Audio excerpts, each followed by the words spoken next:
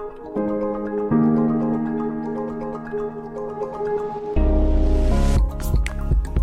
warm welcome to this episode. Really, it's about how to set intentions and how can we use psychology and science and the wisdom of spiritual traditions to really plan for next year, set intentions, set goals, and actually do some meaningful things in our next year. And if you don't know me, I'm Dr. Ioana Popa, and from Team for the Soul, bridging science, psychology, Christian faith, and spiritual care. And with that, let's dive in. Planning for 12 months, planning for a year, sometimes it can get really exciting, especially at the end of one year and beginning of the next one. And at the same time, can bring some trepidations for most of us because it's so common to set intentions and goals and want to accomplish a lot of things in a year.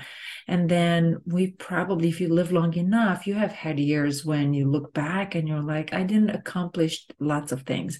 Maybe you've accomplished things for work, maybe you accomplish things for your family, but sometimes personal goals, especially if you're a giver and you're passionate about giving and helping others, sometimes that is at the bottom of the list.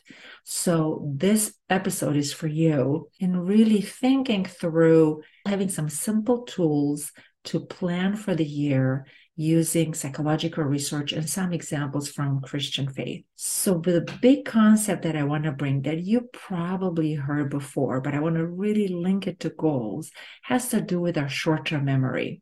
We have different types of memory, and the short-term memory we can hold in that we can hold our day-to-day consciousness and information for about 2-3 days.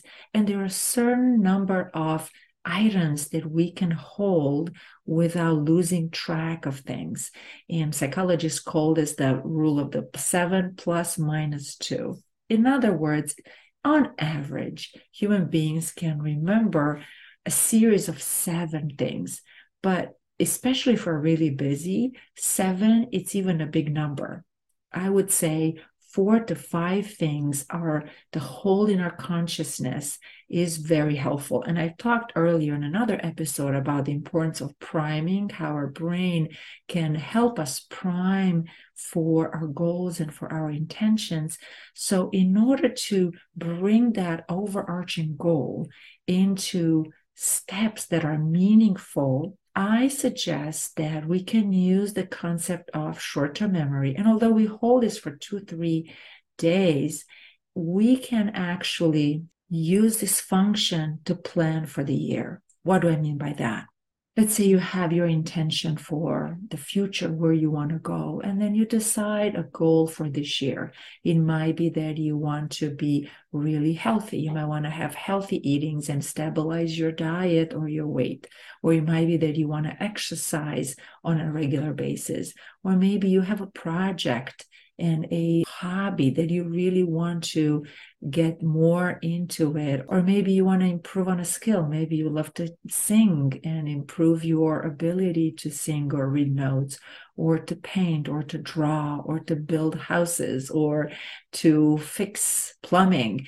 There are so many possibilities and things that we could do, not just to help others, but also to feel like we're fulfilling our vocation and also just our interest, our deepest interests. So the invitation is to break that goal that you want to do it for the year in 4 or 5 sections. So think about what are the 4 or 5 steps that you can take in order to accomplish this for the next 12 months.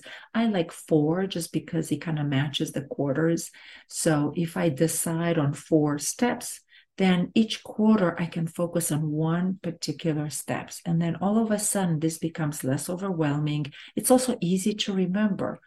And it's easy to jot down either on a computer or on your planner, a paper planner.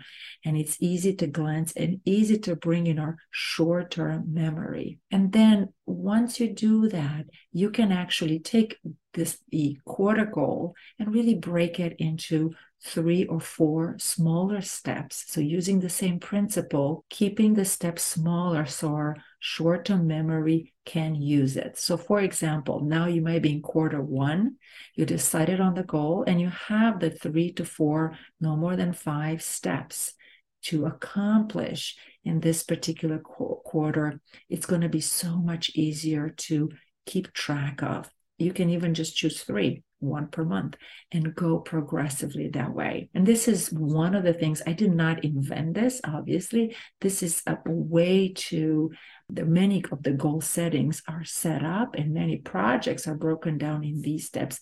We do this so much at work that sometimes we don't think to apply the same principle also in our day-to-day living, and especially for our dear projects and ways that are keeping our livelihood and joy alive and our long-term intentions and plans. And sometimes people are so tired from doing this at work and different projects that they feel a mental block to do this in their daily activities as well and in their very special and dear projects. So you might not want to write them down and use a planner for this. That's why it's so important that you break it down in ways that are easy to remember, to use your short-term memory so that we can actually keep track of this. And you can do it on a napkin, on an index card, or in your planner. So break it down in smaller steps for the year, 3 to 5.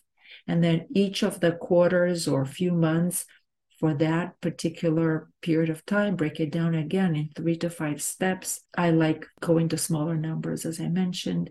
So this way you can have a simple plan that it's easy to remember. So you use your ability to do that. In a certain way, farmers did that all the time, right? That's why we're using the seasons, spring and summer and fall and winter. In Christian tradition, there are many events that are happening and many feasts and celebration. But in general, there's a cycle throughout the year. There's a preparation like right now. We've just passed this, the preparation before Christmas, the birth of Christ. Then there's another season moving towards the crucifixion and that period of Lent and the resurrection.